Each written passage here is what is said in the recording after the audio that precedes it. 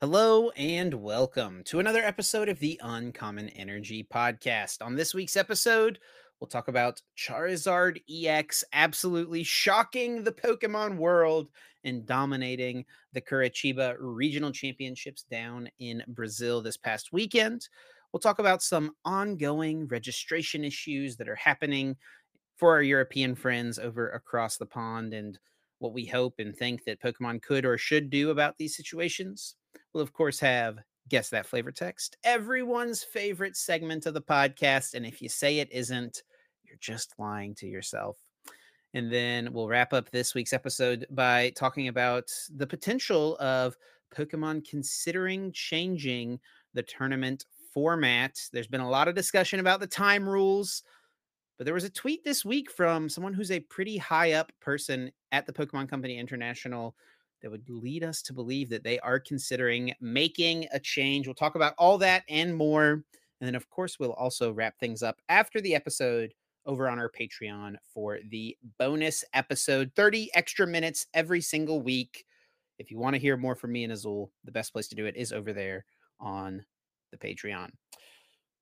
My name is Chip Ritchie, joined here as always by my friend and co-host Azul GG. What's up, Azul? How we doing, buddy? How's it been going? How's your week been?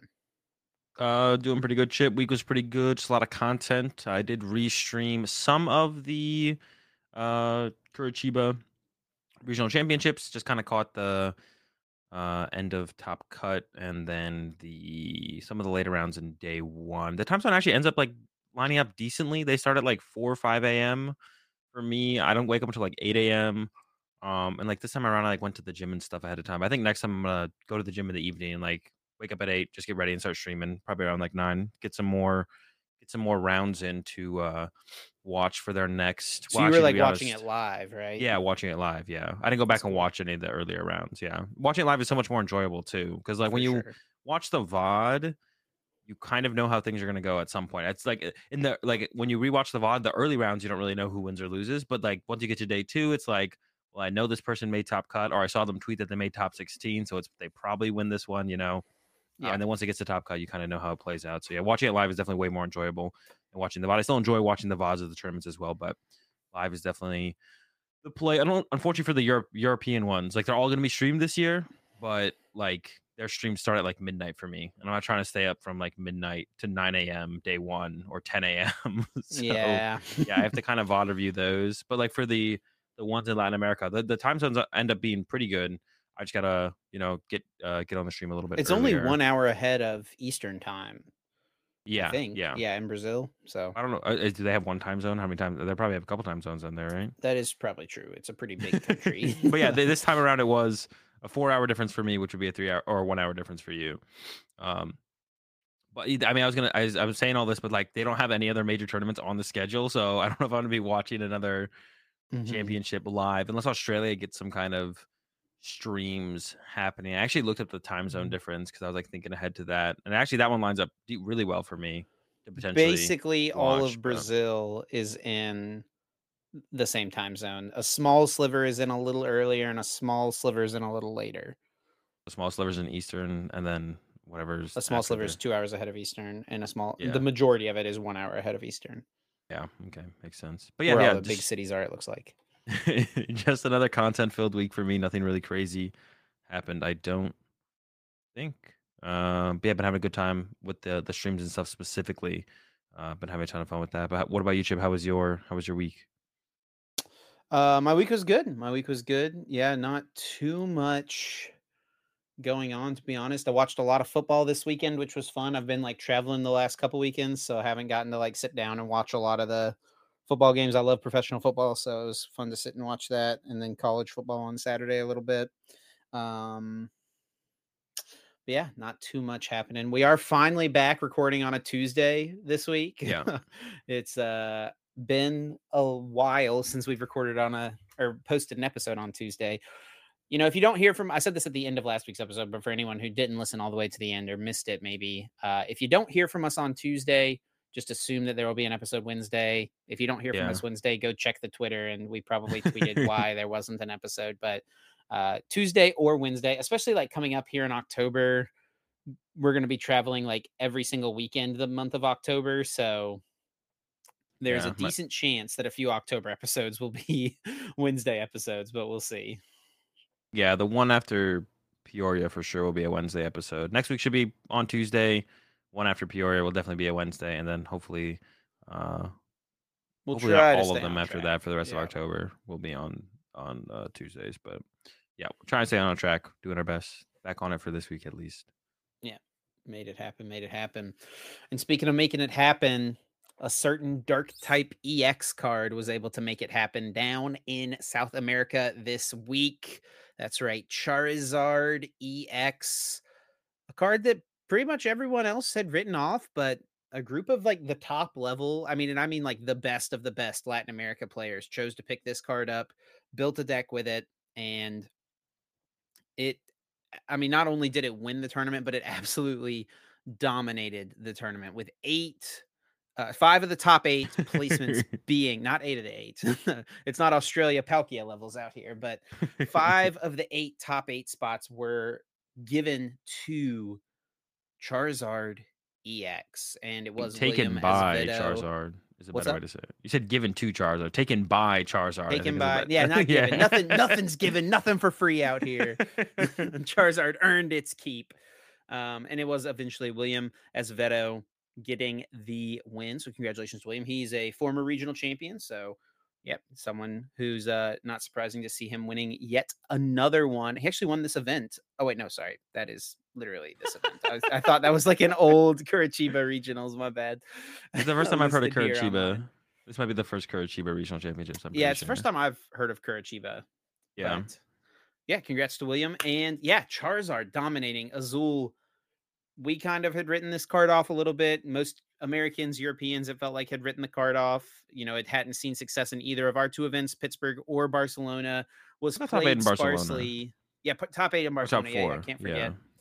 forget. But you know, compared to like what this is, I mean, it's a big difference, right? What leads to this, you know, being the outcome here in Brazil?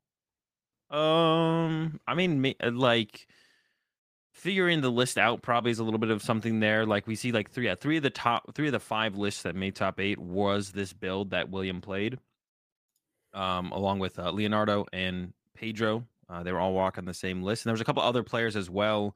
I tried to pick them out. Otavio and Ricardo, I think as well, were rocking this, and so Well, yeah, on was. Limitless, you can just click on the list and it'll tell you who played the same 60. Well, no, but they're not all the same 60. It's like the same Yeah, 59. but It's you like there's usually see one with some a of them. radiant. Yeah, there's one with a radiant Greninja. Some have Mawile, some don't. I think Petrucci played 3 Lost City. So like there are some differences in the lists for sure.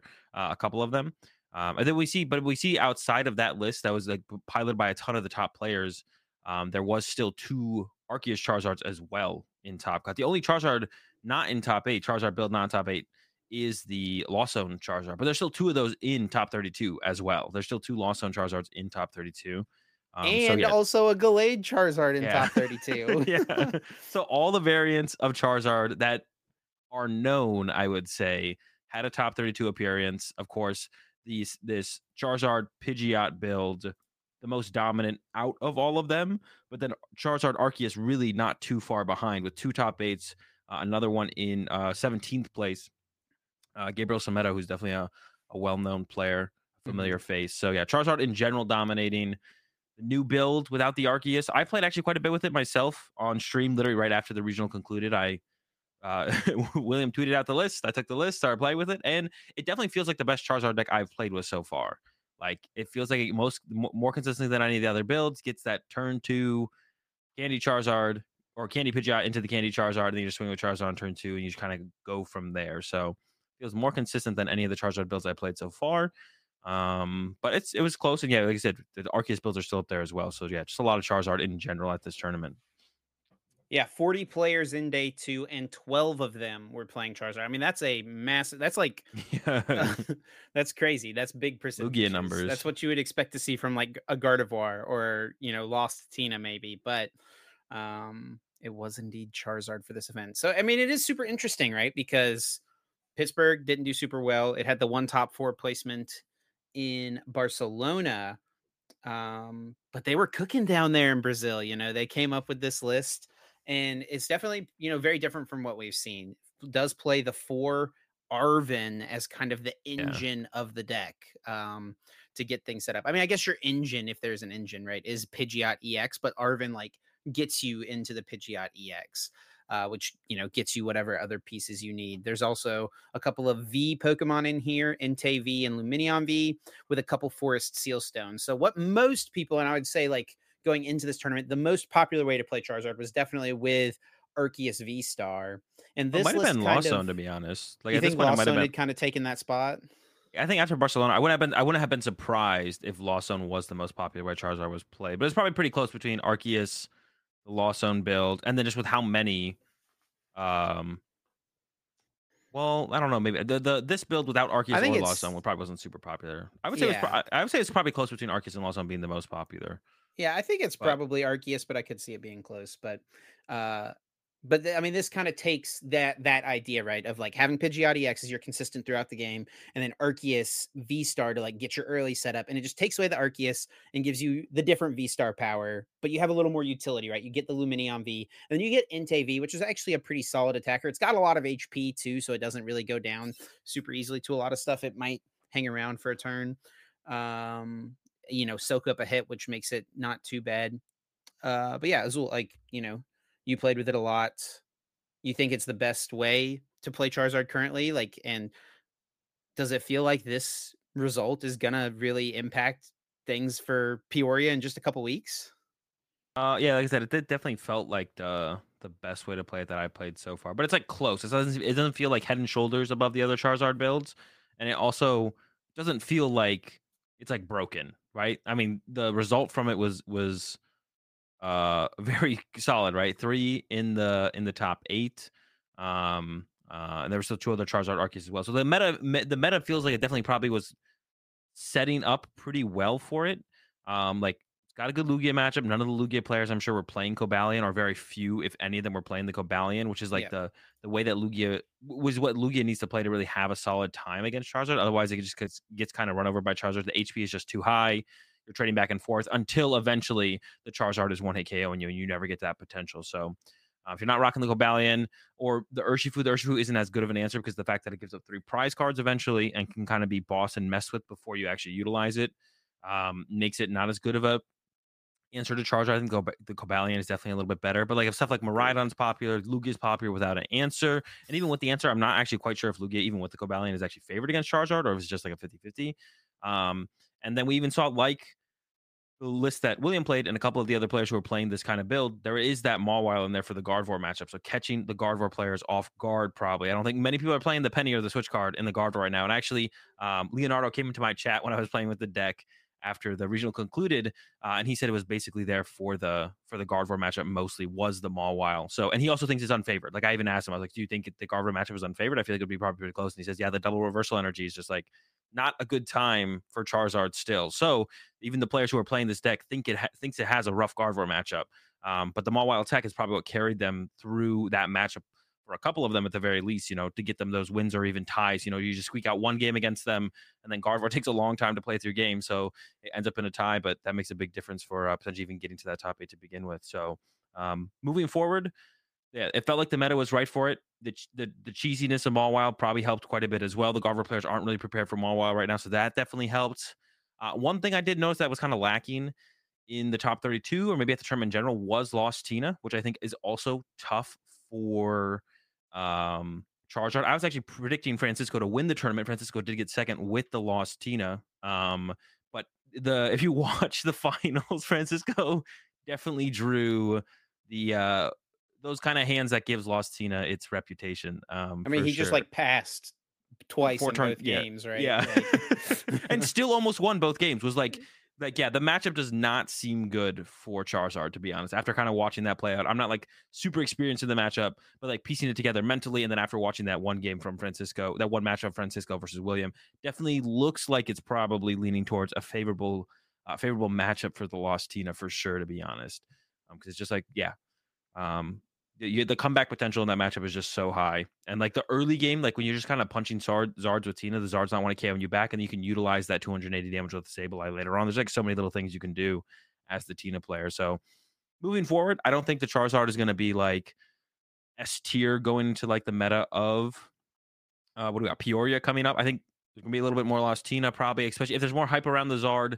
Lugia's gonna be playing Cobalion. Does that make it a unfavorable matchup for Zard? I'm not sure. I think we'll see a little bit more Lost Tina though as well. And then also like now that the Mawile is out of the bag, are the Gardevoirs? But there's like that kind of game of chicken there, right? Are the Gardevoirs going to play Yeah. Penny? And if they play Penny, do you cut your Mawile? But if you're cutting your Mawile because you think they're playing Penny, do they not play the Penny, right? So it's up to the Gardevoir players to decide whether or not to play the Penny and the Charizard players whether or not they want to play them all while. So I think it's very solid moving forward for sure, which is really cool to see because it feels like the meta was getting a little bit stale.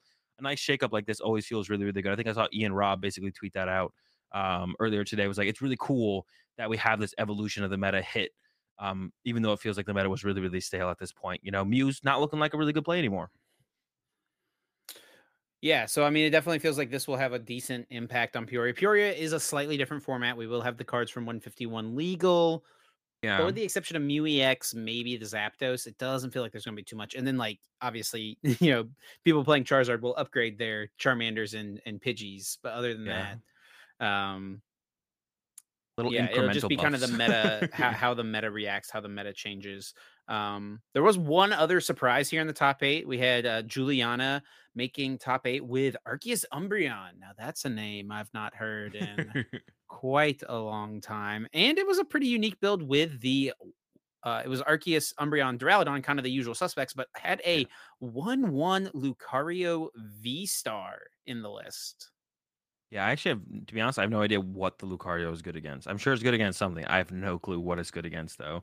I'm sure the Umbreon or the Duraludon felt probably really good with how popular Lugia has kind of been. That's just like Yeah. as soon as you set your Duraludon up, you're just kind of cooking. And also, like Lugia is not a deck that's very good at going turn 2 boss knockout anything ever. It just usually can't do that. Usually, your supporter has to be committed to actually getting the Archeops in the discard pile on turn 2. From turn to 1 to turn 2, that's what you're focused on. So even just like a 1/1 Duraludon in this build is like all you need, right? Get a Duraludon, free dubs against the Lugia deck. Also, pretty good matchup against like anything like the Rapid Strike as well. The Duraludon's like really good against Rapid Strike decks as well. So you got that going for you as well. But the Charizard matchup is definitely tough for pretty much all Arceus decks. Arceus with Charizard, I don't know, maybe that can compete against other Charizards better. But this Maybe kind that's of one of the deck, things Lucario is for. If they overextend their energy, but like they have to do that for. and it's telegraphed, right? You're benching the Lucario Yeah. V before And even. also it I means guess you didn't use Starbirth as well, right? yeah, but does anyone actually know what Lucario V Star does? That's also probably they bench Lucario V, and you're just like, all right, what am I playing around now at this point? Yeah, I'm not sure about the Lucario V to be honest. I'm not sure what matchup it like slots really. Oh, I guess maybe Maridon, right? That's got to be because actually this deck does Oh, struggle against Maridon. that's Maridon is 1,000% tough. what it's for. Yeah, Yeah. because yeah, especially with Bravery Charm now, you just don't have a way to one hit KO Maridon, but the Lucario will get there a little bit more often. Gosh, I'm sure its there's first attack doesn't even KO a Miraidon with a Bravery Charm, though. That's true, actually. I seen KO the Raikou still. Damn, that's Well, tough still. and this little guy doesn't either, the little one. Well, the Aura Star does though. Right. But then you had to If you didn't not use Starbirth, use Starbirth to establish your 1/1 other V Star line, right? it's something, right? And we need something. That matchup's tough. That Yeah, matchup's really. it's I fair. It's fair. When I was playing Arceus Duraludon before NAIC, I think I hit Sajin on the ladder like 4 times in a row or something in one day, and I won one game. I think the matchup was so hard. I was like, bro, just come on, let me beat him one time. The And matchup's Sajin was tough. like, "Yes, give me that free ladder points." LP, yeah. Yeah, and then the last deck in top 8 that we could quickly mention. Nothing super special about the list, except for maybe the headquarters, the Pokemon League headquarters. But it's a Guardy, double reversal energy Guardy. I guess the Board things to point Guardy, as out, some people call it, pretty right? close. No Force Seal Stone, no Luminion, no Palpad. Um, the four stadium count though, which no worker though. I feel like we've usually been seeing people like go to a worker before they go to a third stadium. But has the Artisan, the Pokemon League headquarters, and the Collapse. It feels like Collapse is always too good to not play. And Yeah. then Pokemon League headquarters is really strong in the deck as well, especially with like stuff like Maridon floating around, like making Maridon work a little bit harder. You don't hate to do that, to be honest, right? So Yeah. so The yeah. problem I never love those passive stadiums because they're just so easy for your but like I mean, if I'm owning a lost there's got box to to be one, some way to determine the percentage, right? You'd have to play probably too many games to actually get a real number, but like how often does your opponent like does the league headquarters like actually stay in play to matter? Like it forces your opponent to find something else, obviously, but like most Maridon lists are playing 2 to 3 stadiums already, Oh yeah, right? it's definitely Lost more in there Box for has Lost Lost Box. Vacuum, right? Well, hold on. I'm not putting it in play turn 2 against Lost Box. I'm going Iona to 1 league headquarters. Like they're Okay, not sure. Sableye me on that next turn unless they draw the stones. Like Yeah, or like one Mirage Gate. yeah, and even against like Lost Tina, that can be a really good strategy as well. Because sometimes, the Mirage Gate, yeah, I know, but at that point they have to like get the Super Rod plus the Mirage Gate plus bench the Sableye. Yeah, Like yeah. it makes them work quite a bit They harder didn't for bench it sure. before they knew they were going to get Iona to one. Hey man, people only play the 2 Sableye, so it's so much harder to keep the Sableyes in play. Yeah. Through Sableye, give it a try. You'll thank me later. Yeah, no, the Pokemon League HQ also against Lost Tina as well. I think it's because like sometimes the way that Lost Tina closes out the game is Sableye. So yeah, throwing the headquarters out there to throw them off hopefully can be the game changer in that one as well. Even though like it's not the Lost Box deck, like against any Lost on deck with Sableye, basically Hmm. the HQ can be pretty powerful. Definitely like the idea of it is something that's but it's like not something that's out of left field. Like oh my gosh, the League HQ, I've never seen or heard of that before. People have been trying that out since kind of the card release. We just haven't seen it be like super popular, not kind of a mainstay. Other Um, than that, though, it's a lot of what we would expect, except I think there's like quite a bit less Lost Box than you would think, and that's probably due in large part to the dominance of Charizard, right? Like that matchup is pretty tough for Lost Zone. Just a yeah, few in day two, and they're all kind of in the mid. None of them in top specifically 16. Yeah, specifically like the Arceus build, and then the build that like William used to win the tournament. Like the Lost Zone builds are a little bit easier to deal for Lost Box to deal with, and Yeah, like the yeah, Guardy Curlia build is easier for Lost Box because there's so many things to pick on with Sableye.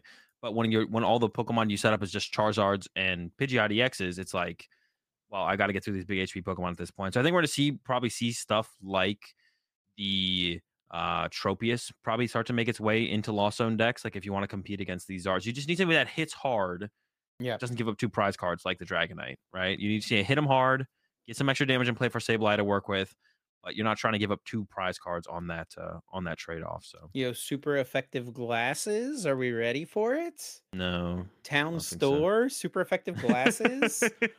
Come With on the now. trophy, I think I'd rather play like the punching things. I think the punching things are probably The better. punchy things. Yeah, the punching things. What is it called? The Vengeful vengeful punch. punch. Yeah. Vengeful punch, town store. Dude, I was like thinking you could start people have played some weird tools in Lost Box decks when like you had no access to them.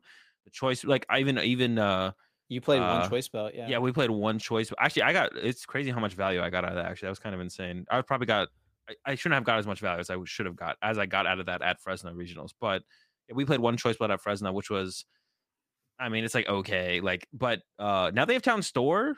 People like were playing like one of Choice Belts, one of Bravery Charms. Now that we have Town Store, get the Bravery Charm in there, the Choice Belt. It finds 4 Seal Stone. I don't know. There could be something there, some kind of Lost Box deck with like the whole squad. Because Bravery Charm is like really good on Yeah. like a Dragonite early game in And certain there's no matchups, like but you can't find it. it feels like for just like turbo Lost Box, like yeah, Pokestop is still really good, right? But Yeah, none of the stadiums feel like amazing. Like Pokestop's still good, Artisan is good.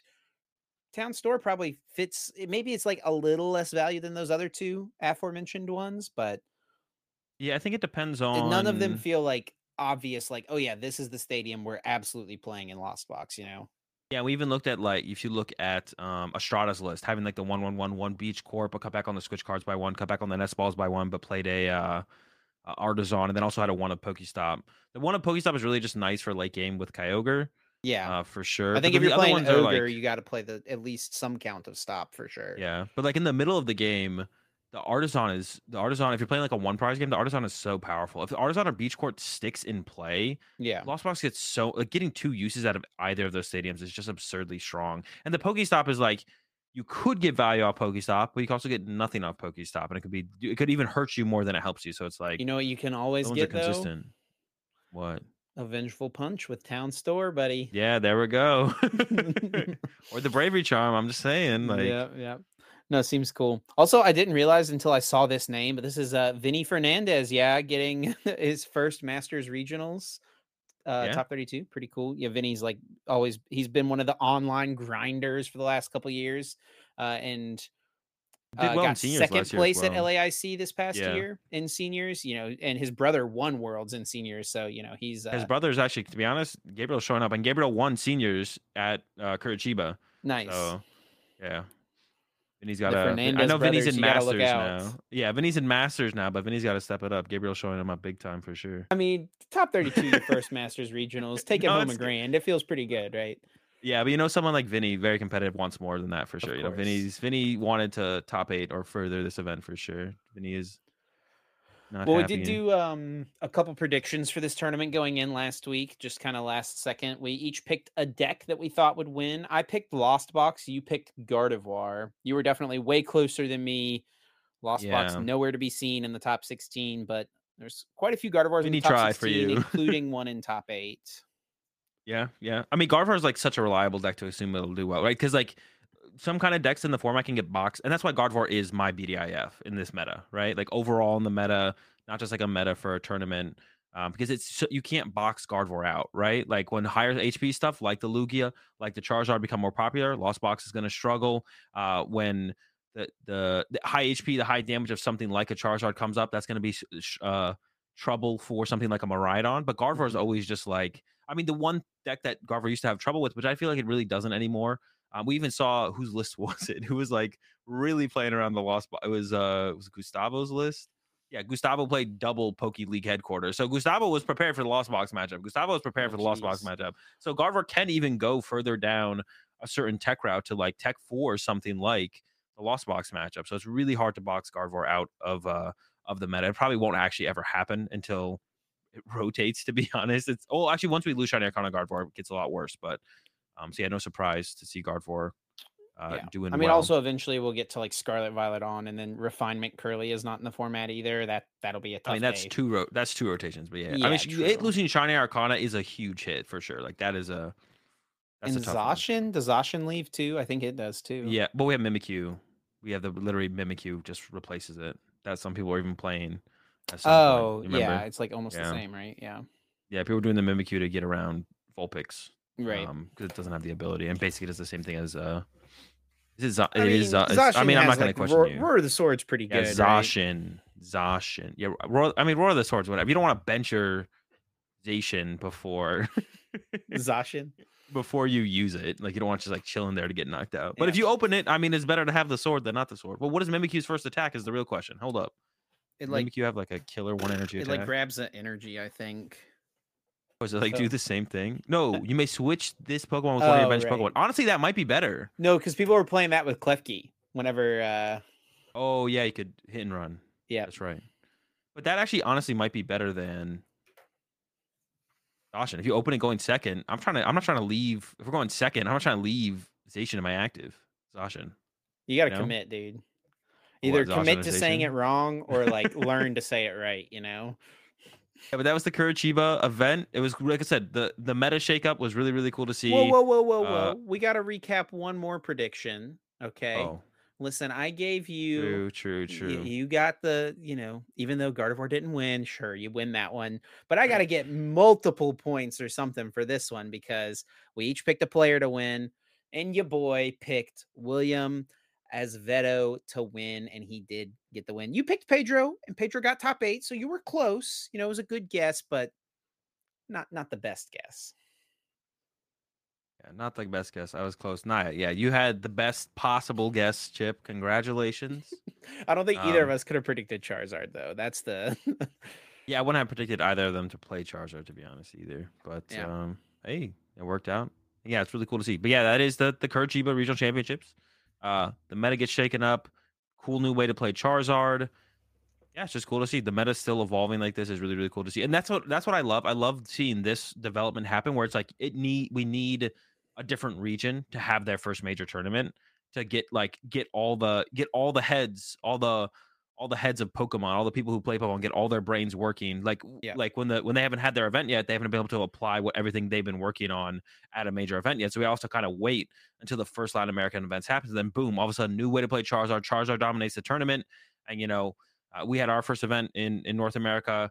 There was the first event in Europe in Barcelona. Saw a little bit more from Barcelona than we did from Pittsburgh. I guess we're just not as creative as the rest of the world. I think Japan Yeah, blows we're just a everyone out of bunch the of NA water. drones over Yeah, here. I think Japan blows everyone out of the water in terms of like what does well at their tournaments as far as like creativity and innovation and new stuff. Of course, they get the new cards before us, of course, Do you but feel yeah. like that is like a thing where it feels like people are, I don't know, there's so much pressure on like each event. It feels like with BFLs and, trying to maximize your points for each tournament. That it almost feels like people, I mean, because of how massive our tournaments are as well, people are like less willing to take risks almost. They're like more willing to pick the safe deck that they know is good, right? And not like bounce things off the wall. Now, some people are still willing to do that, right? Like play something out of nowhere that's a surprise, but it feels like there's less people that are willing to take a risk and play like their homebrew of Charizard to the tournament, right? I think it's just everything's gotten a little bit more calculated, and with how much information share is out there, you have a better guess on what people will play and Mhm. at what level they'll play it at. So you have a better framework to work around as to like what you're testing against.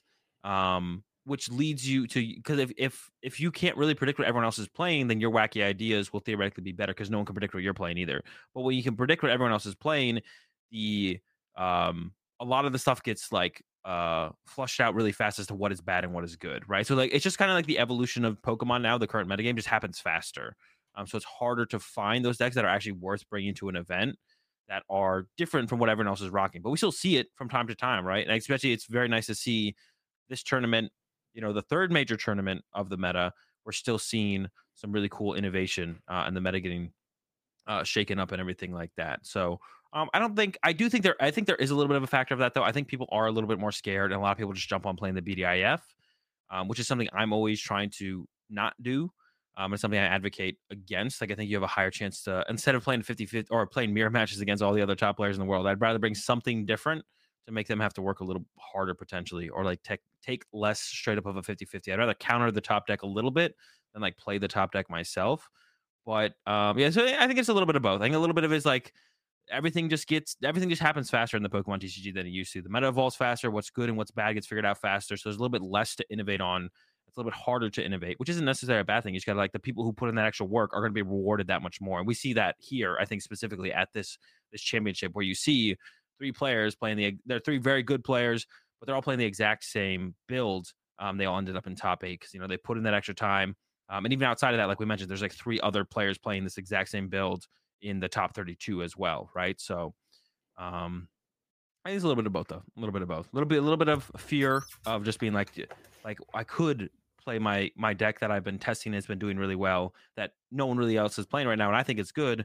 Or I could just play Gardevoir again, right? And a lot of people fall back on just playing their comfort deck, even at like the top level of things. But hopefully we see that changing a little bit, where more people are a little bit more willing to take a risk and like trust their process and trust their system. Because if your system leads you to believe that this homebrew that you have is really really good, then you should probably commit and play instead of just playing Gardevoir again. You probably have a little bit higher chance of success overall. At least I think so. So for our next topic, it's something we've talked about a little bit over the last few weeks, but kind of feels like things came to a head this past week with continued registration issues for our friends over in Europe. Also, this is an issue down in South America. We just see a little bit less of it Yeah. on our Twitter timelines, I feel like, because, there's the language barrier for a lot of, players and stuff like that. But yeah, registration just continues to be a problem for players in non-American countries. It feels like event caps are very low, and the number of people interested in playing the game just continues to increase. But there was a regionals registration for the Lille, France regionals, and it sold out basically instantly within seconds. And Yeah. saw tons of tweets from people saying they didn't get in. I actually think, was this like a second wave for Lille? Like, did they open up a few more spots? It might have No, I been, because I I feel like a think couple weeks this ago I saw people not getting in. ye or do they have like a second wave coming up? No, I think this week was the second wave, but I'm not 100% sure. But regardless, a lot of people just like last shot to get in, did not make it in. I even saw a tweet that the person who won the Lille regional championships last season did not get into the tournament. Fabio Battistella did not make it in. Was unable to register, unfortunately. Um, which is definitely a bummer. I mean, I almost feel like winning a tournament should get you like a pass back into it next year, right? Like, I don't know. I mean, Yeah, I they don't mean, always you think hold. that top players should just get free, passes into all the events anyway, but Yeah. um but it feels like, the person who won, because that's like one of the main storylines, like from a content caster point of view. One of the first things I look at when we're looking at players is who won this tournament last year. Yeah. Because that's like always kind of a cool story for me to try to identify and like try to follow. Um. Not an option for the casters in Lille, France, though. Um. Yeah, I don't know. I'm looking at the Twitter here for Play the Championships. Who is tournament center? Who's running everything? It doesn't look like they actually opened up any more spots. Maybe some got. I think some got maybe reallocated, or like they reopened up the ones. It looks Hmm. like they'd open a couple more. Yeah, it does look like they opened up a couple more actually. Um. I mean, one of the things with that I was thinking about is like tournaments don't happen every year, right? Yeah, Like, yeah. I mean, it's not like the same tournaments don't happen every year. obviously the format is going to be way different than it was last year, and like Yeah. more eyes are on the people who have won more recently most often, but it's always kind of a cool little callback, I feel like. Yeah, and I think it is um something you should build a storyline around at the tournament as far as like the stream stuff goes. Is like they won this one last season, and here they are again, playing here in the tournament again. So it does kind of suck to like even on like a personal note for some players to like not have the chance to defend their defend, title, yeah. right? So yeah, that kind of sucks. But yeah. I mean, yeah, I've talked about the I think there should be some players who achieve a certain level of status throughout the game, and we do a couple different ways I do it. That there should just kind of be guaranteed spots at tournaments, even as far as like reaching out to like content creator stuff like that. Like, but I mean, we don't have to go over that again. I talk about it enough on my stream as well. Um, but yeah, like this time around, and especially like something that was really telling, I think this time around is a lot of players who are very experienced, like kind of veterans in the game in general, and experienced with the registrations process, especially over in Europe with stuff selling out so quickly. I saw a lot of names that I usually don't see tweeting out about this kind of stuff, or tweeting out how they didn't make it into the tournament, right? And these are players who have been here before, so these players are sitting at their computer or on their phone 10 seconds before registration goes live and is trying to register as soon as registration goes live. And even they're missing registration, which means there has to be a ton of people trying to register for these tournaments immediately when registration is going live, much more than there has been in last season in Europe. Yeah, and it's also like driven some people to the breaking point, kind of, it feels like. I saw a couple different tweets of people saying like this tweet from Julian, who has done a lot of work with the Poke Data website. I use it personally for a lot of things to like find local events and like check standings and stuff like that at tournaments from time to time. And he tweeted out, not getting into Lil killed all the motivation I had left, and that he's just like dumping all the information that of all the projects he's worked on in regards to the game. Like that's a bummer to see, someone who's Yeah. committed a lot to the game, and making information more easily accessible for the player base is just like, yep, you know what? I'm out. Yeah, it does suck. And we saw a couple other players tweeting out kind of like similar thoughts on like, well, do I even want to play anymore this season? Especially like for the players who like only get to go to a couple majors throughout the year. These players might not be going to every major in Europe. This is one of the ones that works for them, and now they can't go. And of course, not everyone's going to get in. Like I've said before on the podcast, in the past in general, we do want to see these tournaments capping. Overall, you want them to hit the cap. You want to show that there's growth in the game, so that way it Yep. tells the organizers, okay, they're capping. Let's get the bigger venues next year. But that's not the response we saw from tournaments capping in Europe last season. I don't know how it was for Latin America overall. I wasn't really paying attention to it overall, to be honest. They're obviously capping this season, and the cap for Curitiba was super low at only 400 players. It was capped at, which is like ridiculous in my opinion. So there's like no response to the growth of the very obvious growth of the game in Latin America or in Europe, like there is in America, which is just like absurd, especially for Europe. I feel like it's very obvious. Last season, from what I could tell, it was very obvious that there was a lot more people who wanted to be playing in these major tournaments last season, and it's obviously going into this season. It was going to grow even more, and the demand hasn't even been close to being met for the for this season so far. And it was actually kind of funny on Twitter this week. Someone pointed it out that it did almost kind of seem like the European tournament organizers were just trying not to have not have 800 players at the tournaments, because the tournament caps are like 788 and stuff like that. And for anyone who doesn't know, when you hit 800 players, um, the kicker for the extra round in day 2 kicks in, where there's one more round Yeah. in day 2. So I don't think that was the actual reason that they did it. I even put out a tweet myself, but it probably is venue space. But the problem is venue space. Why are they not getting bigger venues this year when it was very obvious last year that there was the want and need for more players to play in the game? And this is like what could actually kill growth and momentum in the game in Europe. Like over here, like Chip said, in North America, we don't have any of these problems. We have like no problems for our circuit right now here in North America. But over in Europe, they're having about the same caps they had last year as this year. Even when last year they were hitting the caps, they're very aggressively hitting the caps this year as well. If we see something like this similar again next year, that will start to kill the growth and the want and drive for people to play Pokemon in the game. We already start to see it with this, like, what is the third special event or their third major event registration going up with this one. That we already see some players being like, I'm kind of checked for the season. This kind of killed my vibe. Yeah. I don't really feel like playing Pokemon right now. And I even saw some other players tweeting like they don't even feel like going to League Cups and stuff, because like their drive and motivation to play in League Cups is to test for the upcoming major tournament that they're now not going to. So now they don't even want to go to League Cups. Like, so I think, like I said, tournaments capping is overall a good thing. Them capping in 30 seconds is not a good thing. The only thing you can hope for at that point is to hopefully see a response from the tournament organizers to get bigger tournaments next season. But over there in Europe, that's not what's happening. There's the same tournament sizes, but it definitely seems like these 700 player, 600 player, 700 player European tournaments could be up to like 1,000, 1,200 players, because it's capping out in like literally seconds when registration goes live.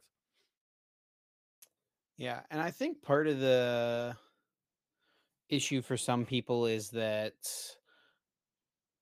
the system that is used to register right now through Arcanine Labs isn't truly like a first come, first serve.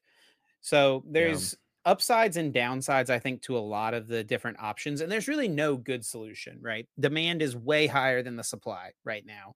Way more people want to play these events than will be able to with the tournament space that's been allocated. Now, obviously, we both think more tournament space should have been allocated. They should have planned better. They didn't. We find ourselves in this situation. There's only so many spots available. And the way that the Arcanine system works right now is that you can like click to register.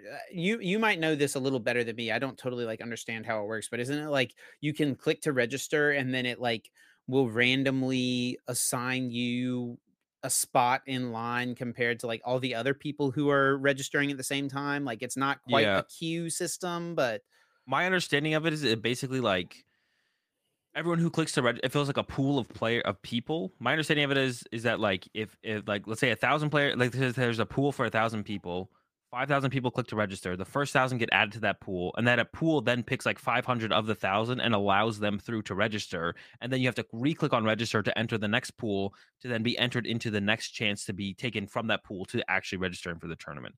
That's my understanding of it. So it basically like takes you in a wave, and that wave gets through, and then only some of that wave actually gets into register, and then everyone else has to go back and click on register again with everyone else who's clicking on register at that time.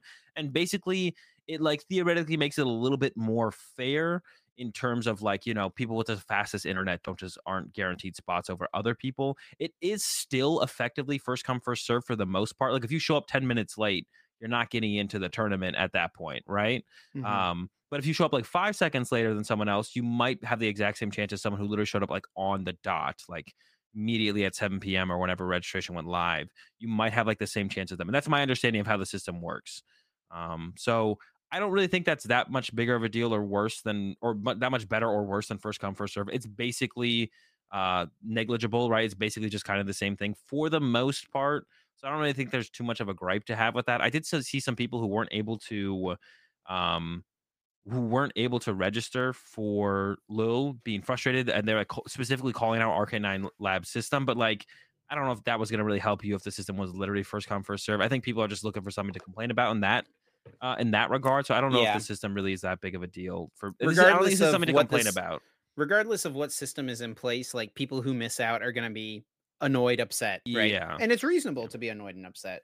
And they're gonna look for a place to, like, voice that frustration. It just kind of so happens that it's aimed at the Arcanine people right now. They're good people and, they love the game and they want I'm sure they would love to, fully allocate the spots to everyone who wants one, but it's not like, ultimately up to them. They're just kind of charged with, we've got this many spots, this many people, figure out How a do we way to make make it it? work, Yeah. right? How do we get the people into the tournament? Which seems most reasonably most fair. Yeah. Yeah, and this all. I mean, so like it all just comes back to like tournament organizers or pretend. Dude, this was like actually ridiculous. Kind of blew my mind that this was the response. I saw.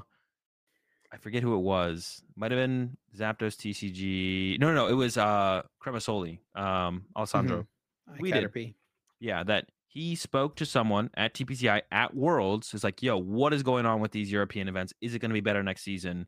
Basically, and they were like, oh, we didn't even know this was a problem. No one submitted a support ticket, and I was like, there is no way that Yeah, they we talked about can't. this a little last week. Oh, did we really? Did we talk about this last week? Well, we talked about how, like, the fact that submitting a support ticket is, like, the only way to There's get no them to hear way. anything. Yeah, You were that's saying, like, absurd. it should be someone's job to, like, monitor Pokemon TCG Twitter and, like, report what happens on, like, what people are upset about in the community. Yeah, how is there not someone following people on Twitter to see that? Like literally, like one of the things we're going to talk about, or did we already talk about? Where are we at right now?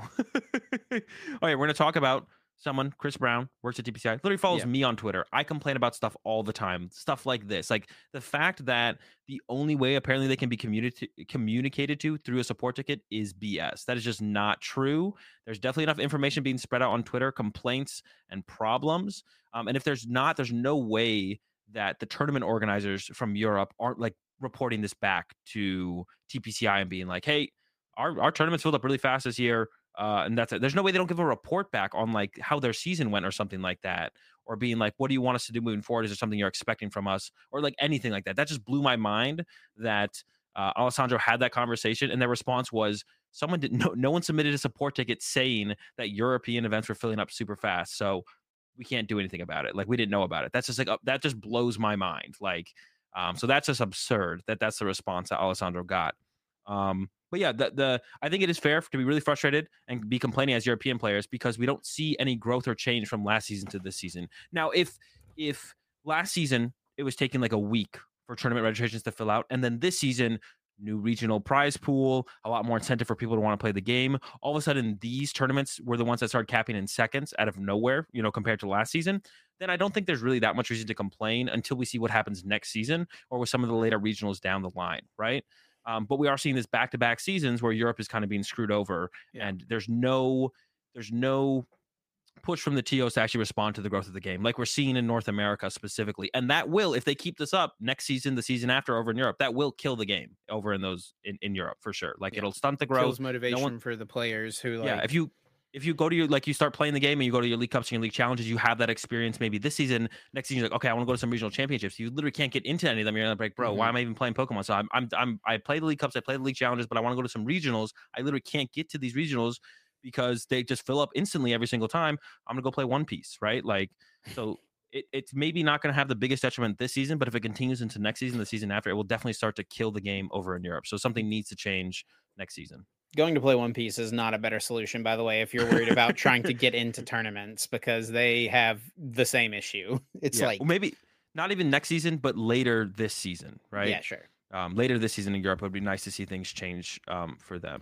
I And I mean, One think Piece, that but could One Piece has happen. the That kind of is what excuse. happened to us, right? We had start of last season, stuff was capping, selling out really quick, but then by the spring of 2023, winter 2023, like, stuff looked Yeah, a lot better, like yeah. early And parts of this the year. season, things have been great for North America so Yep. far, right? Yep. We had the only thing was Pittsburgh capped really, really fast, but even then they opened up a ton of slots, didn't Yep. cap. All the regionals past that haven't capped. Like the closest one was Peoria. I think it took 4 hours to cap. So like I think you might still be able to register for Sacramento if you want to, like right now. So yeah, we should see more of that over in Europe for sure, and Latin America at this point as well. One Piece does have the excuse that this is their first season, though, right? Like, so that's Mhm. fine. Like, if they maybe didn't know what to expect, didn't know what they were getting into as much. And so, like, that's what I'm saying. Like, if this was the first time Europe was having these capping problems, you can't be too mad at TPCI or the tournament organizers to be like, well, we're showing them the game is growing. Hopefully it gets better next season. But now it's been like, hopefully it gets better next season. And it hasn't. That's when it's okay to be frustrated and mad, I think. I can register for Peoria right now, Oh, really? but I Well, cannot register that for might be like Sacramento. pure. Oh, okay. That might be one of the that you maybe just found a slot that like someone just randomly is like a random open slot for Peoria chip. So whoever is listening to this right now, if you are still trying to register for Peoria, there might be one slot open. I thought Peoria capped like after like 4 hours or so. Maybe they open more slots. I don't They know. may have But opened more slots, and that's there might something just else that's be been good. one Is a slot lot of open. organizers have gone in. It does feel like organizers are kind of doing what they like. I don't know They how can, yeah. exactly this relationship works between organizers and TPCI. Is it like TPCI says, okay, you need to make space for this many people and make this work, or do organizers say, okay, we think that there will be this many people? Like I don't know exactly what the setup is, but like for example, registration for the Gdansk. I don't know how you say this. This city in Dansk Poland. for Dansk. It's not War Verdansk. got a Warzone Gdansk. tournament. It's basically the same thing. The organizer did tweet out, the list of available spots. 788 masters for TCG, 220 juniors and seniors, and then they tweeted their VG and Go numbers as well. And then just a few hours later, literally, or no, I guess like a day later, a few hours later, whatever it is, we're able to make 150 more spots almost, right? Well, So like, this is because I retweeted their initial post. That's why they made the more. No, I'm joking. yeah, I'm joking. you made the difference, Azul. Are Hey, you going maybe to I regionals in Verdansk? no, I didn't have any plans to, bro. But if Europe, if you want me to keep retweeting or commenting on the European tournament organizers' posts, I will if it gets more spots. No, I probably had no influence on it. I'm joking for that. But yeah, I think like that number could definitely be up towards. I mean, it could fit. I think we could see 1,200, 1,300, maybe even 1,400 Europeans at this tournament. I think like they're pushing up to 900, which is nice. More slots going in there, of course, which is great to see. But I think we definitely these European tournaments could probably all have like over 1,000 players. Yeah, I think easily for sure. Yeah, and the 900 there is also like juniors and seniors as well. It's not just masters. So that's into a little bit. All right. No, the 900 is just masters. Juniors Oh, and is seniors it? are still 220. Yeah. Oh, It was like okay. separate on Wait. their post. Yep. All right, bring it back up. You don't believe me? Well, no, now I just want to see the breakdown. Now I'm like curious. Yeah, Like, so it's I thought it was like 220. that's VG. Oh, Dude, you're right. You're like, right. You're right. what are you looking at? Is there no divisions in Go? It's just No, there's no Go. divisions in Go. See, why do they do that with Go, but not TCG or VGC? Why? Dude, Why? I Why? don't know, man. Well, no. But like, so actually, I had I the think you have to be discussion. 13 to play Go, even. Oh, can you not? I'm You not have to be over 100% sure on 13. that, though. I'm not 100% sure. All right, someone can probably confirm in the comments. How old do you have to be to play in a Pokemon Go regional championships? That might be maybe that's the reason. It's like there's no reason to have divisions if you have to be 13 or over. Yeah. All right. Well, with all that being said, Azul, before we get to guess that flavor text, we do need to take a moment to give a shout out and thank you to our amazing sponsor, Dragon Shield, for supporting us here at the Uncommon Energy Podcast. Of course, Dragon Shield makes some of the best card gaming and tabletop gaming products and accessories on the market, including sleeves, binders, deck boxes, and so much more. Azul, we're a couple weeks away. You got any new colors that you got your eye on? You going with the blood reds? No. What do we think heading into They sent me Peoria? I showed them off last week. They sent me the Truth and Justice one. I think I'm gonna bring those. I'm gonna use the Truth and Ooh, I'm gonna going with bring the those dual with me to matte Peoria. color? Yeah, rocking the dual mats. I generally prefer the mats, but the dual mats are my secondary go-to, of course. Yeah. So I'll probably rock on those at Peoria. But yeah, huge shout out to Dragon Shield as always for sponsoring the podcast. You can check them out at dragonshield.com/webshop/US or EU, depending on where you're located. And of course, they're literally available everywhere else, local game stores, Amazon, Walmart, you name it, they'll probably be there. And with that being said, it is time for Guess That Flavor Text, where each week either Azul or I picks a card for the other host to try to guess what that card is based solely on the flavor text featured on that card. You do get some lifelines to work with as well. The lifelines are what set the card is, what set the card is from, excuse me, what stage the card is, and then read an attack name. It is my turn this week to pick for Azul. I'm absolutely crushing Azul. I think I'm ahead by like 5 points or something like that. So, you know what, Azul? I was feeling generous here. I've got one. I said this a couple weeks ago, and then you You like keep had no saying this. clue. You literally keep Azul, saying this. you can definitely get this one. Okay. I totally believe in you. You can do it. Are you ready? I'm ready, Chip. Hit me with this week's flavor All text. right. Like, I'm not going to just give you a freebie, right? I Yeah, got to okay. make All you right, work yeah. for it, but you can Every time you totally think get you're making this. me work for it, I never get it either. All right. For protection, it releases a horrible stench from the antennae on its head to drive away enemies. Okay, that is a lot of information. So go ahead one more time. For protection, it releases a horrible stench from the antennae on its head to drive away enemies. Okay, so it has antennas on its head. So it's a bug Pokemon, almost for sure. And then it's also poison type or something like that, probably. So it could be psychic or a grass Pokemon. I mean, that might help me a little bit to try and get there. We got to use some lifelines here, though, for sure. I'm thinking, I don't know. I'm thinking of Butterfree, but is Butterfree like out here farting on people? I don't think so. So I think we're gonna have to go. I think we're gonna have to go with. Let's go with the set. I feel like the set usually helps me more than I actually think it does. But I think it. Yeah. What set is the card from? This one might not help you. It is from Oh no. XY Flashfire. XY Flash Fire Pyroar. That's all I remember. Wait, that's where Pyroar came from, right? Lysander. Lysander, Pyroar. There was maybe a Butterfree in that set. There could have been something like a Venomoth. Maybe like the Ladybug Pokemon. Those things have antennae on their heads, I think, as well. Like Lady Bee or I forget that. I don't even know the names of them now that I'm trying to think of them. All right, give Ladybug me Ladybug. Yeah, Ladybug. And I forget and what the other one Lady is. M. Lady in. So it could be one of those, but let's go with what stage the card is It is next. a basic. All right. I don't think it's Ladybug or Lady in. So there's no chance for. I don't think it was Venomoth or Butterfree anyways, but there's no chance for it to be one of those. I don't think the attack name is going to help me much, but it might help me determine if it's like a psychic Pokemon, which might help me visually, or a grass Pokemon. So I guess I'm going to go with an attack name here as well. Use them all. It is Bug Bite. So it is a bug. I feel like Bug Bite is usually not on psychic Pokemon like that I can remember. Majority of the time, it is going to be on a grass Pokemon. Dude, I am struggling here. So XY Flash Fire. What is the basic for Venomoth? Even know it's Cascoon, something Cascoon, Venomoth. Could be that. XY Venomoth Flash is a Fire is old. stage 1, by the way. Venomoth is? Yeah.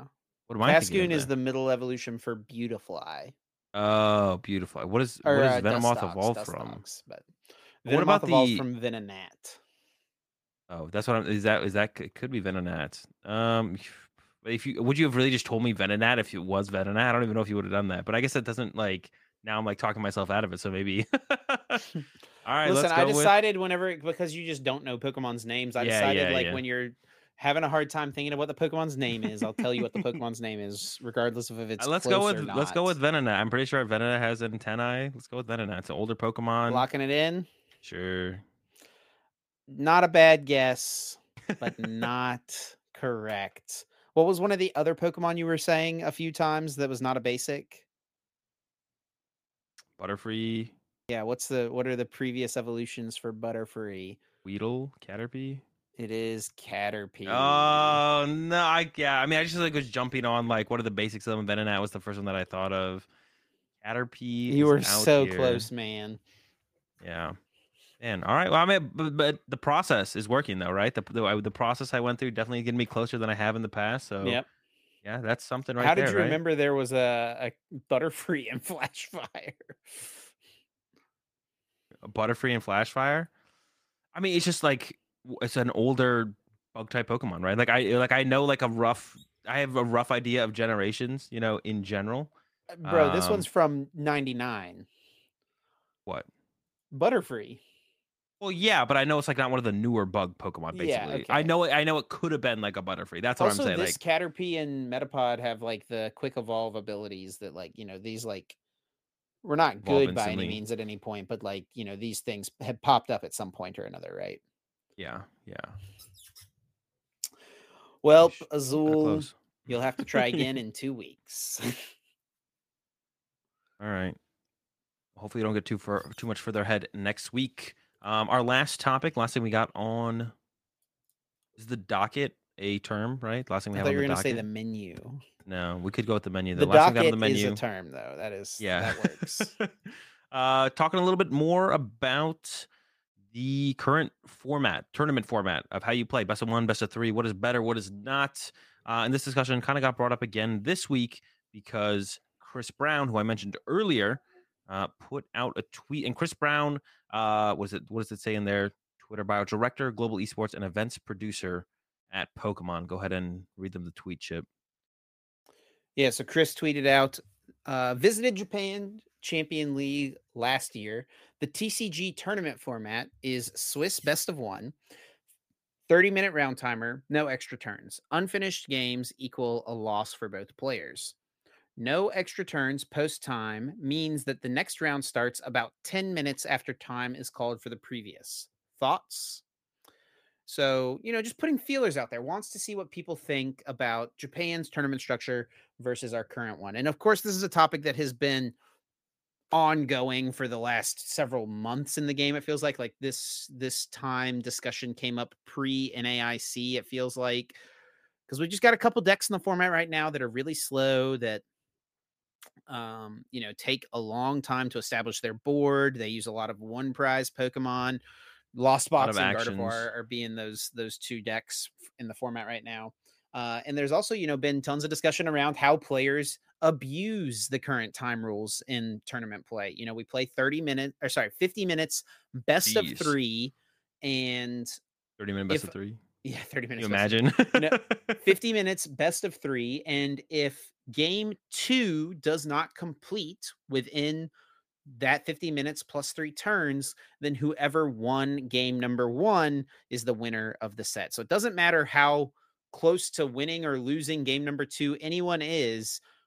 If time is called and the game does not finish in plus three turns, then that set ends in a win for the person who won game number one. So, I mean, this is kind of cool, right? It shows that, someone at Pokemon, Chris, being a director of global esports, like that's pretty high up there. Chris is in the Pokemon Presents a lot of the time, talking about things that are happening in the play Pokemon world. The fact that he's tweeting this out there, putting feelers out there, wants to know what people are thinking. I mean, it tells me that, it feels like at least that Pokemon is at least considering adjusting what we have right now, right? Is that too far to assume that based on this? Um, yeah, I guess this might kind of indicate that, to be honest, for sure. Or maybe it's just kind of just like Chris just wants to know what people think more so than anything. Um, that's what I was saying. Like, if Chris is putting this out there, that means Chris is paying attention to people talking on Twitter and like Mhm. sees the discourse. That means like I don't know why Pokemon needs to get a support ticket to know that European events are capping instantly on registration. Um, but yeah, it's cool to see that a little bit more like communication or thought being put out there from a little bit more of a direct connection, I guess, as far as thoughts being put out there from people at TPCI and stuff like that. Um, as far as their system goes, I still think best of one is not good. I think the current meta is kind of the product of the current meta is that I think it's so I've having put more thought into this. I think it's fine for decks to exist in a best two out of three tournament format that generally play one game. I think that's fine. I think it's a whole different discussion about how time can be manipulated around them. But I think if, like, just generally Lost Box plays one game or Guardy plays one game in a best out of three, I think that's fine for decks like that to exist in the meta.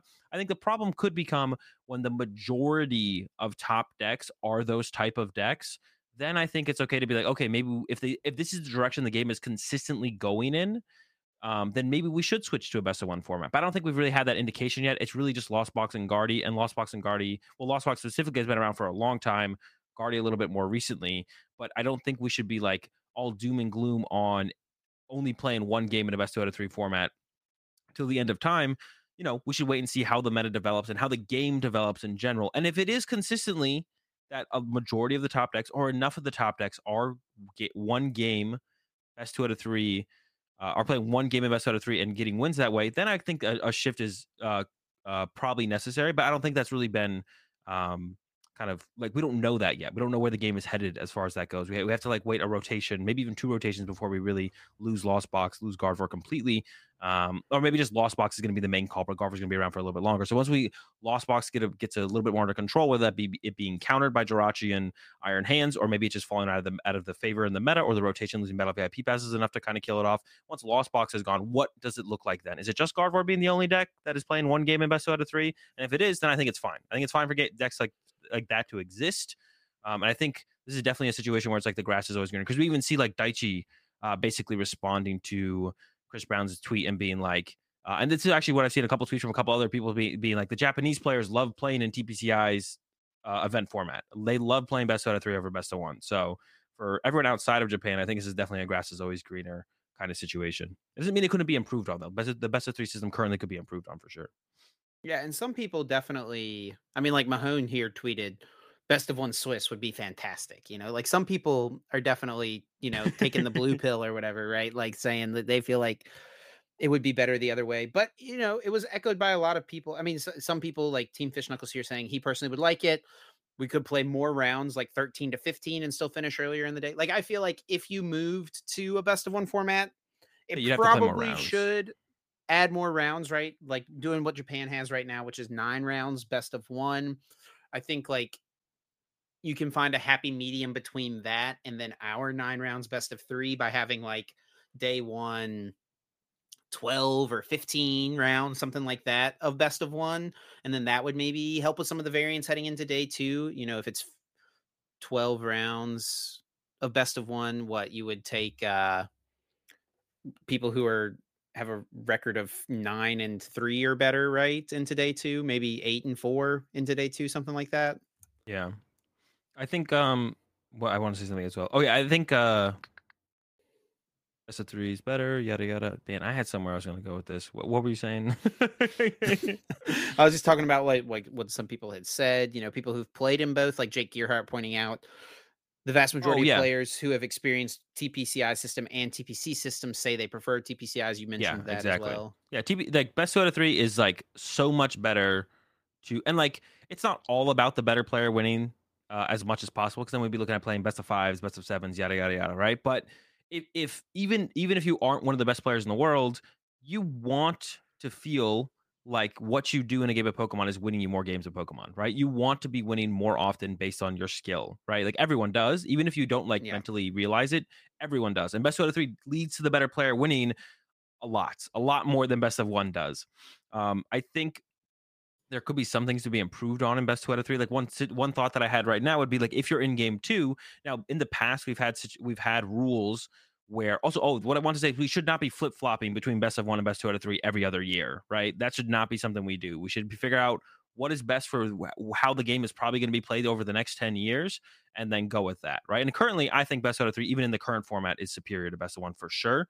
Now if there is like a trend of there's too many decks that play one game in best 2 out of 3, then I think we could talk again, like a year or two from now, if that is happening. But right now, I think best 2 out of 3. I don't think it's even really a discussion to have personally. But I could see little things being added to best 2 out of 3 to more incentivize playing more games. Like in the past, we used to have a rule where if half the prize cards, or if one player has drawn more than half of their prize cards, the game counts. So if you Yeah. drew 4 prize cards, the game counted, and then whoever's ahead on prize cards wins at that point. So if your opponent won game 1, but then you drew 4 prize cards in game 2, you win game 2, right? And it ends with you being up by 4, or you've drawn 4 prize cards and they have 4 prize cards left and you have 2 prize cards left. You win that game, and then you go to game 3 sudden death, right? Or whatever that Yeah. was. Or maybe But at that point it would see, be a tie. then you get Um, into the issue. That's what happened in 2015 Nationals finals, right? Jason yeah, Klaczynski loses game one to the Wailord. He would have lost game two, but time was called and he drew had 4 taken prizes. at least 4 prizes. So then they went to a sudden death, 1 prize, game three, deciding game. He ends Enrique to 1 and just quaking punches for the win. Yeah, I think in this situation you'd remove sudden death and it would be a tie unless it was in top cut. But in top cut you have 75 minutes. If you're not finishing 3 games, it's your fault or your opponent's fault. They should have played faster. We can't give nuanced rules for every little situation when someone could have played better, right? So you got to like limit it. It does maybe hurt deck creativity a little bit in that sense, like you pointed out with that situation. I'm sure Sander would not be a big fan of those rules, but yeah, you can't give nuanced rules for every single situation. You have to kind of do like more broad rules that make sense for the majority of what people are going to be playing more consistently in the majority of And situations then that are going to apply nuance arise. when it makes sense. Yeah. And then I think actually a rule that I just literally came up with in my head would be we could have that rule apply only for game 2 and be like, and not have it apply for game 3. So just be like, if when time is called, you are in game 2 and X amount of prize cards are drawn, or you could even just make it who's ever up on prize cards wins game 2, right? Or if at least 4 prize cards have been drawn on one side or the other, the person who is ahead on prize cards wins game 2, right? I think that would actually be a um a fine rule to have. Would just have that apply to game 2. And if you're in game 3, and even if you draw 4 prize cards, it's still a tie at that point. But Yeah. game 1, conclude game 1. If you're in game 2, if at least one person's drawn 4 prize cards, that game all of a sudden counts where it is, and then you just never go to game 3. It's just a tie at that point. But you get the game 2 to count more frequently. I feel like this would fix, some of the issues that players are having right now. I mean, one of the big matches that I feel like people have pointed to that like it shows that this is kind of an issue in our system right now was I think it was round 1 of NAIC this year. It was Yep. Pedro Pertusi versus Tord, where Tord wins a pretty long game number 1. It's a Gardevoir mirror match. And then in game 2, Tord basically I don't know at what point he made this decision, but like as early as turn 2, you can very much tell that Tord does not intend to attack that game. He just intends to put Pokemon in play, play his cards, do things that are allowed within the context of the rules as they exist currently, and then finish his turn. Pedro does his thing, attacks, takes a knockout. There's just not enough time on the clock for Pedro to ever take all 6 prize cards. But would there have been time for Pedro to take 4 prize cards? Yeah. Probably, right? And so then Yeah. Tord has to, would have to play differently. The Tord would have to play the game or just Yeah. tie, right? So you And play that for was the win at that that's one of the point. things too is like when you get to that point in a game, it doesn't feel like you are playing Pokemon anymore. You're not playing to like play a game of Pokemon. You're playing the rules of the tournament, which is Yeah. like at the top level, you know what? That is what it is, right? The rules are what they are. What is being done right now by some of these top players is within the confines of what is laid out in the rules for the most part. Penalties are probably not given out as frequently as they should be for pace of play things. That's a whole other issue in and of itself. But, um, you know, the rules as they are written allow for what we see taking place right now, right? But I Yeah, don't know that there's definitely. any way that you could ever change it, right? Because like I don't know. I like you can't tell someone you're not allowed to, play cards. You're not allowed to think about what card you should play next for a second or two, Like yeah, you I think can't it's tell like someone that. yeah, of course. I think it is a little bit ridiculous that people are like getting mad at Tord. Like I have nothing against Tord. I'm gonna bring up this thing in the rule book here in a second, but people Yeah, are I getting can bring it mad up. at Tord for like not taking knockouts and like not evolving to a Guard EX. It's like I mean that's just like ridiculous. Now I think from the 2 stream matches we've seen recently from Tord, one was up against Tell me what section of the um rule book it's in real quick and I'll pull it up. tempo of play. There's numbers there. Oh, 5.8.5. Okay, thanks. What Tord did against Pedro Petrucci, and what Tord did against Alberto, I believe, at Barcelona, I think would fall. I think, like in both those situations, I think it would have been fair if Tord had got a warning, or if Tord already had a warning, could have ended up with a 2 prize penalty. And I think what Tord could be penalized here for falls under this, like I don't know what is this? What would you call this in the rule book? A rule, but it's like a This caveat, like clause. a clause. Go ahead and read the clause. Yeah, so this is, like Azul said, 5.8.5 in the rules and resource book. Tempo of play. The pace of a Pokemon TCG match should be lively without being excessively fast, and each player should receive approximately half of the allotted time for the game. I think that Po- being, I will say, I think that being specified is a little cringe. Like some decks just take more time. Also, like sometimes you're playing a control deck that like you're playing 30 minutes, your opponent's playing 20. Like that, I Yeah, don't I think mean, it that does should say exist in the rule. approximately, it's Yeah, like not a hard rule. But I like mean, bro, if and I I feel got like, when you think about like, I don't know, just any mirror match playing out, you would hope that both yeah, yeah, of games, course. in an ideal world of like competitive a Like game, right? Like, this isn't chess. Like I some know decks take 2 actions and some decks take 10 actions, and that's fine. Like it's fine for there's it's fine variety for there to in be the Pokemon. Arceus Duraludons that go attach attack, and then it's fine for there to be the Muse that Ultra Ball and Fusion Strike system, and then Yeah. Cramomatic, and then play a Stadium, and then So Alessa Sparkle, and I Yeah, I just don't like that is specified in the rule book. I think that's wrong for it to be specified in a trading card game rule book for that to say that roughly half the time should be allowed to both players. When at that point, we're not playing chess. Like we don't play with the same pieces that do the same things, where we have the same options of what our pieces do every single turn. Like some decks take more actions, some decks take less. Now, the only thing that should happen is the time between actions and how fast you are actually playing the game for how many actions you have. That's what should be put under scrutiny and yeah, should be regulated, right? sure. So I just wanted to point that out there. I'm not a big fan of that. This exists in the rule book as a sentence, but go ahead, continue. Pokemon Organized Play has set forth the below guidelines by which to assess whether a game action is completed in a reasonable time frame.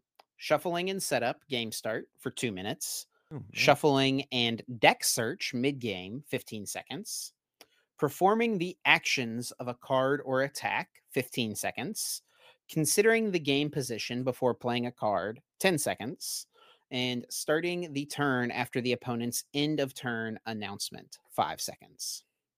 So, I mean, some of these things, and I think that maybe some of the reason that some of this isn't as judged, like isn't as penalized maybe as much as it should have been, is because maybe judges are applying more nuance than we would give them credit for, right? Like, for example, this last one, starting the turn after the opponent's end of turn announcement 5 seconds. So someone takes a knockout, you have to promote something.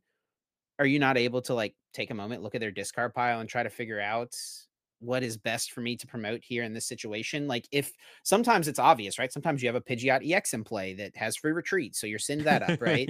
But like sometimes what you promote based on, how many resources you've gone through, how many switch cards you have left in your Lost Box deck, right? Like it could matter. Maybe you send up your attacker, maybe you send up a Comfey.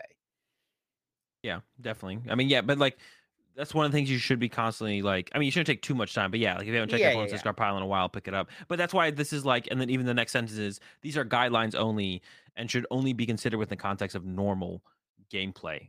So like one of the examples I like to give for this, which as far as to my knowledge is very legal. And when I've ever talked to judges about this kind of stuff before, they're like, yeah, that's fine. Like you can sit there at the beginning of your turn and like take 30 seconds, 45 seconds to look at your hand, assess the board state, and then play out like 10 actions in a row, like taking 2 seconds each. Like that's fine. Cause you're like, it's just like it's like on average, you want like your time between actions to be like 10 to 15 seconds. So if you take like 30 seconds initially to plan everything out and then play everything really quickly, like that's fine, right? So it's not something where you like have to play like you have to be like, okay, I only have 10 seconds before I have to make my next move, right? Like you can take that extra time to like assess the board state, choose what you want to ultra ball away, what you want to get off So in your that ultra ball, and so on. situation, should if a player takes, 45 seconds to plan out their turn, 45 seconds might be a little bit long, but like okay, if maybe they 20, take 30. 30, if they take an extended period of time, more than what is outlined here, by a bit to think about their turn, and then they play a couple cards really fast, but then something happens and they like have to think about something for a second, should they then be penalized? Because, well, they've already used some of this allotted time earlier. We're supposed to be moving quickly now. Oh, but something maybe changed. Now you want to think about it. Should there be a penalty enforced right away? Right? I don't know. I mean, I have to bet on the situation and like it, like, and that's why like usually a judge just like looking at someone playing for like a minute or something isn't going to be able to really truly assess should someone get a penalty for like stopping for a second in the middle of their flow of actions, right? A judge will want to sit there for a little while and actually assess the situation a little bit longer than that. Are they like consistently taking too much time versus like one time they stopped and took a little bit of extra time? Then normally is like on average what people generally take, right? So that should be like a consistent pattern where you'd want to all of a sudden like give a penalty. I think so. So it can be really hard to tell sometimes. But in general, just make sure you're playing at a reasonable pace of play. Now the part that here at the end is kind of the caveat or whatever I mentioned. What'd you call it? Would you say is a it's a your word was better than mine. I'm saying caveat. I don't know if that's the right word to use this word. I think what Um, dude, I don't remember. I and said this I menu think earlier in this episode. It doesn't mean that. yeah, and this I think could be what Tord could be penalized for. Players attempting to compartmentalize their turn in order to consistently use every second of the time allowed for these actions will be subject to penalties associated with stalling. So basically, this means if performing the actions of a card or attack 15 seconds, if you play a level ball and then count to 15 while you do that, and then play another card and count to 50 while you do that. If you're literally truly maximizing how much time you're allotted between actions, that's considered stalling or slow playing. And the first penalty you'll get will be a warning. And if you already have a warning for slow play, not just in that game, but in the tournament in general, it will be followed up by a 2 prize penalty. And I don't know where it goes from there. At the very least, it would be a followed up 2 prize penalty. And so I think like already people are saying you can't be mad at Tor because he's playing by the rule book. And like I said, I got nothing against Tord, but I think under the current rule book, Tord probably should already be getting some penalties, warnings, and even leading up to DPLs, depending if he already has a warning. So I think Also, what we Tord don't is 1,000% know whether or not he is getting penalties, right? In the Swiss rounds out there, maybe it's just not getting penalized on the stream, right? He's not on stream every that's single possible. Yeah, tournament. He didn't get I feel streamed at all in Pittsburgh, right? I Like, will say with that, I usually do hear if Tord ever receives a penalty at it or a warning at a tournament. It usually makes its way over to me, so I usually know whether or not he got a yeah, warning or a sure. penalty. It gets spread around. Tord, of course, is like the biggest name in the game, so a lot of people know what's happening, what he's playing by round one, and all that kind of stuff, right? So, um, but yeah, I think like I said, I like Vader viewed towards match in Barcelona, the round one or the round against Alberto, round one of day two. Grant Manley was with me there as well. We watched and kind of talked about it. And I think it would have been fine if Torta got a warning in that situation. I was like, it kind of feels like it is compartmentalizing the turn to try and maximize time. And it felt like that. And you can't truly know for sure if that's what Torta's trying to do or not. But also, I mean, that's where the nuance comes in, where judges are allowed to make those calls based on what they think is happening in the situation. And you can be like, well, maybe there should just be like strict rules and you should only ever follow the rules. But if you do that, it's really easy for players to like bend and break the rules or effectively bend and break the rules kind of at their will, knowing that they can literally count to 15 in their head before they have to make another action, right? So I don't think you want it to go that route. Like, we want to give more power to the judges to make nuanced calls in these situations because I think that'll definitely lead to a better, more fair playing field for everyone. One of the things I did see brought up, and I've seen this a couple times, and I think we talked about it. I think the first person I saw bring this up was Jake Gearhart a few months ago. Tord said something about it. And then in the replies to Chris Brown's tweet, Rahul suggested it potentially. And that is moving to a best of two system, where each players play one game, each person gets a chance to go first. And then you just count your match points for each game, like one match point for each win, right? Something like that. I think that's similar to what chess does, right? Because playing black versus white is so different in chess. Yeah. So, each player gets a chance to have the first turn and then you report your score accordingly. I don't think this really works as well in Pokemon though. I can understand the thought process behind why someone would want this to potentially be a thing, but I mean, I'm also thinking and I think I said this when we talked about this a few weeks ago on the podcast, was like from a stream standpoint, from a content standpoint, like putting a match up there, if we stream, if we don't stream all 9 rounds day one, but we stream, 5 rounds or 6 rounds, whatever it is, and then like 4 or 5 of those 5 or 6 rounds end in just a tie, like a 1-1, that's so not interesting to Yeah. watch. Yeah, and I think that can be a good enough reason to not do it. I actually was talking to Chip about League of Legends when the EU LCS switched over from a best of one format to a best of two format, and I just stopped watching because it was just like it was like I no one wins. Like, I don't want to watch where the game is like it's either over after the first game because they're going to win 2-0, or the other team wins and then it's a tie. So no matter what, it's not a fun outcome, right?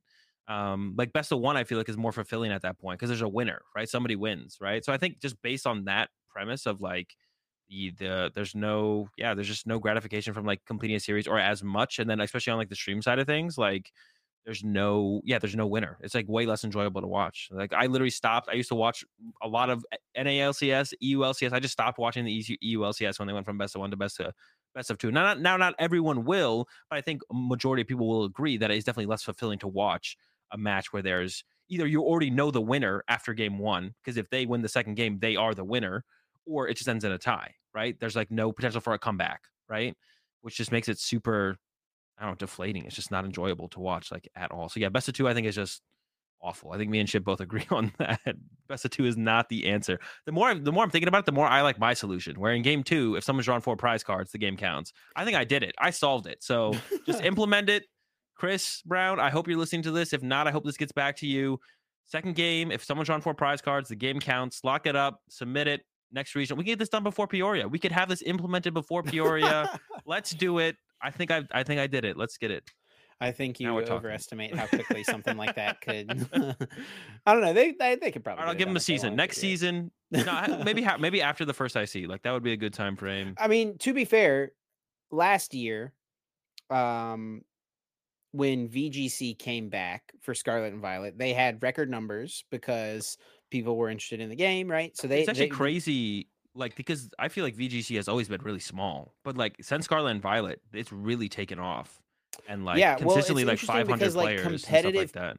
competitive Pokemon, like video game, has always been really popular. But for a long time, the most popular way to play it was the unofficial like singles rule set, right? But now Yeah, I feel like we're getting to a point where VGC is just as popular, if not even more popular than what singles was for a long time. But they regardless, might overtake the TCG eventually. To be honest, like it the could numbers happen are, for sure. yeah. I mean, it's way larger reach as far as like audience and people who understand what's happening. And as long as the video game, every single generation, they've done things to make it easier to make a competitive team. Now, this year, there's been some issues, I think, with some of the like.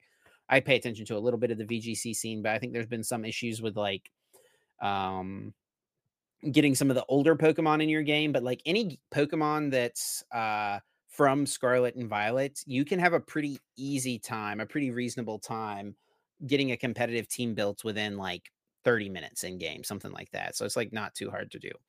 Yeah. But anyway, back to this point, when they came back in January of this year, they were using their old rules that were made it really difficult to make it even into day two, and then even more difficult to make it to top eight. I don't remember exactly what the way everything worked, but they had a different system to us. But Like less rounds and no ties or something, right? Wasn't? yeah, yeah. I mean, and they still have no ties, but yeah, they had less rounds. Oh It yeah, was the just ties like can't exist. basically there was like a massive Oh, they had no day bubble. two. They had Yeah, no they day had no day two. two. That's what it was. It was That's what it only was. Yeah. straight. It was cut straight to top 16 maybe, but there was always like a 30 player 9 bubble or rounds. something Yeah. like that. They had no day two Swifts. That's what it was. And it happened like that for like the first two regionals. Their community was like pretty upset about it. They were pretty vocal about it. I don't know if anyone submitted support tickets or if they just paid attention to VGC Twitter or what it was. Someone at Pokemon paid attention. But it got fixed a couple regionals into the year, and they implemented the day two Swiss system like what we have in TCG. Now, it was actually kind of funny to like sit back and watch them like complain about the same things we have complained about for a while with the system of Yeah. like, oh, bubbling out, feels so bad, right? And like I bubbled getting this many championship points. I had the same record as this person. It's the same things like we've been complaining about. But it was still far better than what they had previously, Yeah. right? So there is precedent, all that to say, like there is precedent for like something like this changing in the middle of the season, which I think Mm.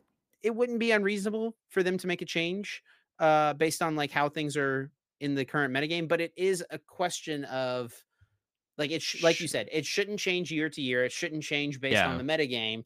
But is this more just a problem with where the metagame is at currently, where the pace of the current decks are, or is the pace of the current decks highlighting the issues of this current format, right? And if that's the Yeah. case, then it's reasonable for it to change, right? Yeah. I honestly think like just adding some way to make more games finish in best of out of three is probably the way to go. Like, yeah, best of one is terrible. If they do force us to best of one, which I really hope they don't, I hope I donk every player's mana fees who wanted best of one. Like I hope every time I hit them in a tournament, they Are just you just open gonna loan play mana fee pass. quad? Does quad Iron Valiant become a real So, strategy in best of one?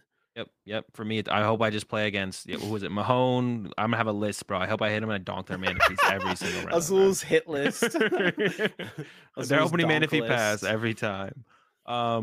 Yeah, I think I think there definitely is some improvement to be had on best out of three. Just like to improve on the system. I think best out of three is far superior to best of one. We see the Japanese players saying basically the same thing. It's like they would much rather play in our system in best out of three in the current meta than their system in best of one, right? Now, I'm not saying their best of one system is perfect and couldn't be improved on, but how do you get better than 30-minute best of one? Like that's like maximizing best of ones, right? Like what else would you even improve on that? There's like nothing to do, right? Maybe you add ties in there, I guess. That would be like the one thing to see improved. But yeah, I think best of three, far superior. Do something to just make more games finish. Is it, like I said, game two, 4 prize cards have been drawn? I don't like the idea of that existing in game three as well. But in game two, I kind of like the idea of it existing. I don't love the idea of it existing in game three. Just like make if you're in A game three game and it doesn't two finish, only rule. yeah, like in my head, I like it better as just like a game two only rule. But I could see them doing it in the game three as well. But adding some kind of other way to make a game be finished or head if you want to do a head on prize cards, whatever it might be, adding something like that I don't think is like a bad thing.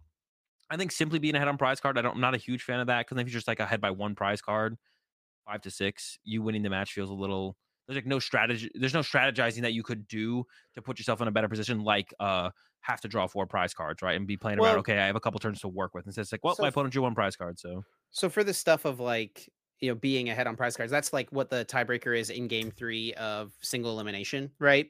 And I've had that situation come yeah. up in league cups before where we went to time in game three. It was like a Gardevoir GX mirror match. So this was like 2017, sometime 2018, something like that. Um and we go into time. I become turn three of time and I don't have a way to get ahead on prize cards, but I do have to change my thinking because of the time rules. I have a way to make sure on my opponent's next turn, turn four, they can't take, one prize card, like evolving everything up or something like that. Like something I wouldn't normally have done, right? I Yeah. like had to do something I wouldn't normally have done. Do that. My opponent has no way to take that last knockout, whatever it is. And then I am able to do it on the last turn, Yeah. to make sure that I go ahead on prize cards, even though maybe doing it in this way, I don't remember exactly what happened, right? But like, even though like I think that existing, like having to think differently, adjusted to the rules, isn't necessarily like a bad thing. Like, yeah, it's different than like what a normal game of Pokemon should look like, Well, but yeah. Yeah, but you like could you, argue the you same don't thing for fault you don't the, fault like a professional sports team for like changing the way they play based on whatever unique situation has come I up mean, you or can just like use, whatever happens in the rule book, right? well, Like, yeah, you just use the Tord situation for that. You don't like, I don't fault Tord specifically. I think, like I said, that I think already under the current rules, I think Tord is riding the line a little bit and maybe should be receiving more warnings than he does. But I don't have anything against Tord. Like either the rules need to be enforced better, or if the judges and everyone feel like what Tort is doing is not against the rules, then your gripe should be with the rules, right? I don't hold anything against Tort. I don't think anyone should. I don't think like being toxic towards Tort isn't like the solution here. Like you yeah. either think the rule that Tort is currently breaking the current rules and that the rules need to be enforced better, but if the judges tell you that no, that's not it, then you should be like, okay, well, I think the rules need to be changed, and that's what you should be advocating for, right? Like, but we're not holding anything against Tort. You should never have any anger or hatred towards specifically. It should be about are the rules being enforced, and if they're not, okay, well then I think the rules should change. I think those are both fine things to think as well. I think those are both two things that are like fine to think with for sure. But yeah, you're never like yeah, and then like you said, like playing within the rules, like things change up. But the same thing, like if you're trying to take like maybe you make a play where you only ever set up 2 attackers, not only ever set up 2 attackers, but you put all your resources into 2 attackers. Once they both get knocked out, you lose, but you only need to draw 4 prize cards. So the first one takes 2 prize cards, the second one takes 2 prize cards. You've drawn the 4 prize cards, the game is completed, and now you win the match because of that, right? So, um, or now you win that game and you tie or you go to game three and top cut, whatever it might be. But yeah, I think improving on the best out of three system is way better than going to any kind of best of one or best of two. Best of two should, no one should ever say best of two ever again. Best of one is definitely, best of two is so bad. Never, don't say it. No one should ever mention best of two ever again. Well, we'll Peace. definitely, Azul and I, keep our we're in the loop and like see what people are talking about on Twitter and stuff like that. So if we see any big updates or anything like that, we'll definitely let everyone know in a future episode of the podcast.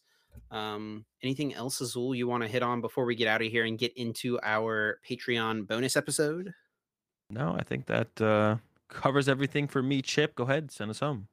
Yeah, thanks a bunch to everyone for listening. As always, if you did, please be sure to leave us a like, a rating, a review, a comment, any of those things. They all help us out so much. Totally free and super easy and fast way for you to show your support to us here on the podcast. And if you want to stay in touch with us, the best place to do that is over on the website formerly known as Twitter. You can follow myself at Chip Ritchie. Azul is at Azul_GG.